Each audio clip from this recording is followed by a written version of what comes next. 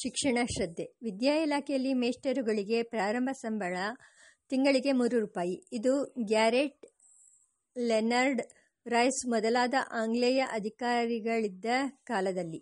ಹಾಗೆ 10-15 ವರ್ಷ ನಡೆದ ಮೇಲೆ 4 ರೂಪಾಯಿಗೆ ಪ್ರಮೋಷನ್.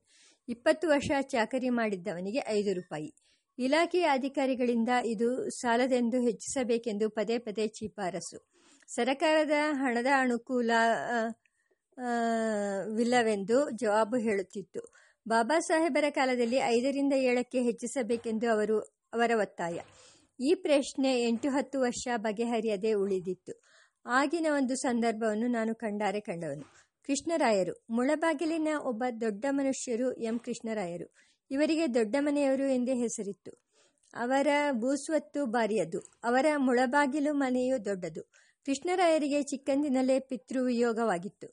ಅವರು ಮೈಸೂರು ಪಟ್ಟಣವನ್ನು ಸೇರಿ ಅಲ್ಲಿ ಮೇರು ವಿದ್ಯಾಭ್ಯಾಸ ಮಾಡಿ ಮಹಾರಾಜ ಕಾಲೇಜಿನಲ್ಲಿ ಮುಖ್ಯ ಗುಮಾಸ್ತೆ ಆಗಿದ್ದರು. ಕೃಷ್ಣರಾಯರು ಪ್ರಿನ್ಸಿಪಾಲರಾಗಿದ್ದ ವೀರವರಿಗೂ ಡೆನ್ಹಮ್ ಅವರಿಗೂ ಅಚ್ಚುಮೆಚ್ಚಾಗಿದ್ದರು. ಅವರಿಗೆ ಮದುವೆಯಾಗಿದ್ದಕ್ಕೆ ದಿವಾನ್ ಕೃಷ್ಣಮೂರ್ತಿಗಳ ಸಂಬಂಧಿಕರೆಂದು ಖ್ಯಾತಿ ಹರಡಿತ್ತು. ಹೀಗೆ ಅವರ ಪ್ರಭಾವ ಹೆಚ್ಚಿನದೆಂದು ಮುಳಬಾಗಿಲು ಮಹಾಜನ ತಿಳಿದುಕೊಂಡಿದ್ದರು. ಅವರು ದಿವಾನರ ಬಂಧುಗಳಾದದ್ದರಿಂದಲೂ ವೀರ್ ಬಾಬಾ ಮೊದಲಾದವರ ಆಪ್ತರಾಗಿದ್ದರಿಂದಲೂ ಇತರರಾರಿಗೂ ತಿಳಿಯಲಾಗದ ಗೌಪ್ಯ ವರ್ತಮಾನಗಳು ಅವರಿಗೆ ತಿಳಿದಿರುವುದೆಂದು ಎಲ್ಲರಿಗೂ ಖಾತರಿ. ಮೇಸ್ಟರುಗಳ ಸಂಬಳದ ಬಗೆಗೆ ಮಾಡಿದ ಶಿಫಾರಸು ಎಲ್ಲಿಗೆ ಬಂದಿದೆ ಎಂಬುದರ ನಿಜಸ್ಥಿತಿ ಕೃಷ್ಣರಾಯಗೆ ಖಂಡಿತವಾಗಿ ತಿಳಿದಿರುತ್ತದೆ ಎಂದು ಎಲ್ಲರ ಅನಿಸಿಕೆ. ಕೃಷ್ಣರಾಯರು ಬಾಲ್ಯದಲ್ಲಿ ನನ್ನ ತಂದೆಯ ವಿದ್ಯಾರ್ಥಿ. ಆದದ್ದರಿಂದ ನನ್ನ ತಂದೆಗೂ ಆತನಿಗೂ ತುಂಬ ಸ್ನೇಹ. ನನ್ನ ತಂದೆ ಸ್ಕೂಲು ಮೇಸ್ಟರಷ್ಟೇ. ಈ ಊರಿನ ಇತರ ಸ್ಕೂಲ್ ಮೇಸ್ಟರ್ಗಳು ಕೃಷ್ಣರಾಯರಿಗೆ ಚೆನ್ನಾಗಿ ತಿಳಿದವರು.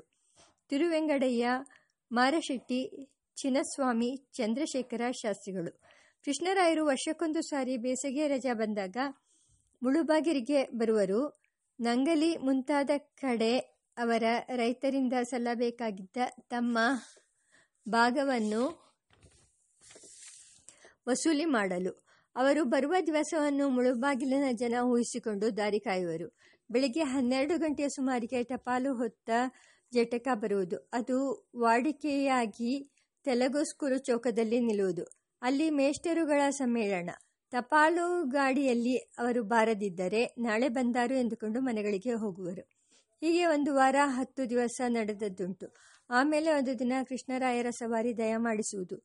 ಮೇಸ್ಟರುಗಳಲ್ಲಿ ಒಬ್ಬೊಬ್ಬರು ಕೃಷ್ಣರಾಯರ ಗಂಟು ಮೂಟೆಗಳನ್ನು ಹೊತ್ತು ಅವರ ಮನೆಗೆ ಸೇರಿಸುವರು. ಕೃಷ್ಣರಾಯರು ನಗುಮುಖದಿಂದ ಎಲ್ಲರನ್ನೂ ಮಾತನಾಡಿಸಿ, ಇರಲಿ ಮಾತನಾಡೋಣ, ಸಾವಕಾಶವಾಗಿ ಹೇಳಬೇಕಾದದ್ದಿದೆ, ಮಧ್ಯಾಹ್ನ ಸೇರೋಣ ಎನ್ನುವರು. ಕಥಾಪ್ರಸಂಗ. ಆ ಮಧ್ಯಾಹ್ನ ಮೇಸ್ಟರುಗಳು ಕುತೂಹಲಭರಿತರಾಗಿ ತೆಲುಗು ಸ್ಕೂಲಿನ ಹತ್ತಿರ ಬರುವರು. ಕೃಷ್ಣರಾಯರು ತಮ್ಮ ಪ್ರಯಾಣದ ಅನುಭವಗಳನ್ನು ಹೇಳುವರು. ದಿವಾನ್ ಕೃಷ್ಣಮೂರ್ತಿಗಳ ಮನೆಯ ವೈಭವವನ್ನು ವರ್ಣಿಸುವರು.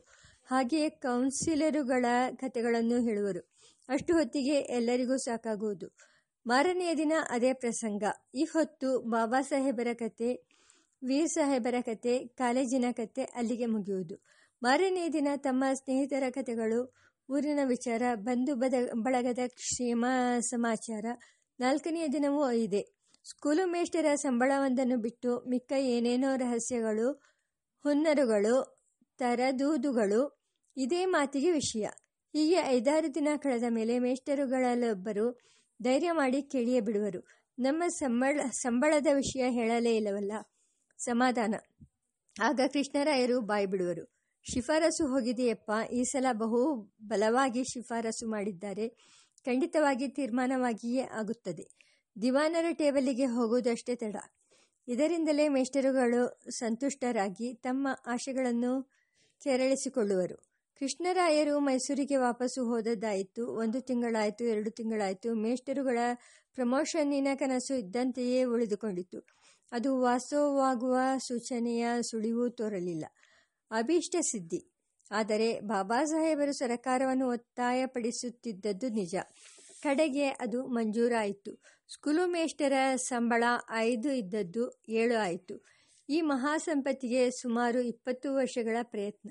ಅದೇ ನಮ್ಮ ಮೇಸ್ಟರುಗಳಿಗೆ ಅಮೃತ ವರ್ಷಣ. ಗುಡಿಗಳಲ್ಲಿ ಪೂಜೆ ನಡೆಸಿದ್ದೆ. ಬಾಬಾ ಸಾಹೇಬರನ್ನು ಕೊಂಡಾಡಿದ್ದೆ. ಸಂಬಳ ಸಾಲದೆಂದು ಗುಂಪು ಮುಷ್ಕರ ಮಾಡುವ ಯೋಚನೆ ಆಗ ಯಾರಿಗೂ ತೋರಿರಲಿಲ್ಲ. ನನ್ನ ತಂದೆ, ನನ್ನ ಸೋದರ ಮಾವಂದಿರು, ಇತರ ಬಂಧುಗಳು, ಮುಳುಬಾಗಿಲು ಸುತ್ತಮುತ್ತಲಿನ ಹಳ್ಳಿಯ ಸ್ಕೂಲ್ ಮೇಷ್ಟರುಗಳು, ಅವರ ಸ್ನೇಹಿತರುಗಳು ಅವರಾರಿಗೂ ಸ್ಟ್ರೈಕ್ ಎಂಬುದರ ಯೋಚನೆ ಹೊಳೆಯಲಿಲ್ಲ. ಯಾರಾದರೂ ಅವರಿಗೆ ಹೇಳಿದ್ದರೆ ಅವರೆಲ್ಲ ಸೇರಿ ಆ ಸಲಹೆಗಾರನಿಗೆ ಬೇಕೂಫ ಪಟ್ಟಿ ಕಟ್ಟುತ್ತಿದ್ದರೆಂಬುದರಲ್ಲಿ ನನಗೆ ಕೊಂಚವೂ ಸಂದೇಹವಿಲ್ಲ. ಹರಕೋಂಗಿಯೋ ಮಾಸಲು ಪಂಚಿಯೋ ತಮ್ಮ ಪಾಡು ಏನಾದರಾಗಲಿ ತಾವು ಮಾಡಬೇಕಾದ ಕೆಲಸವನ್ನು ಶ್ರದ್ಧೆಯಿಂದ ಮನಸ್ಸಿಟ್ಟು ಮಾಡಬೇಕೆಂದು ಆಗಿನ ಜನದ ಮತ. ಅದರಂತೆ ಅವರು ನಡೆದರು.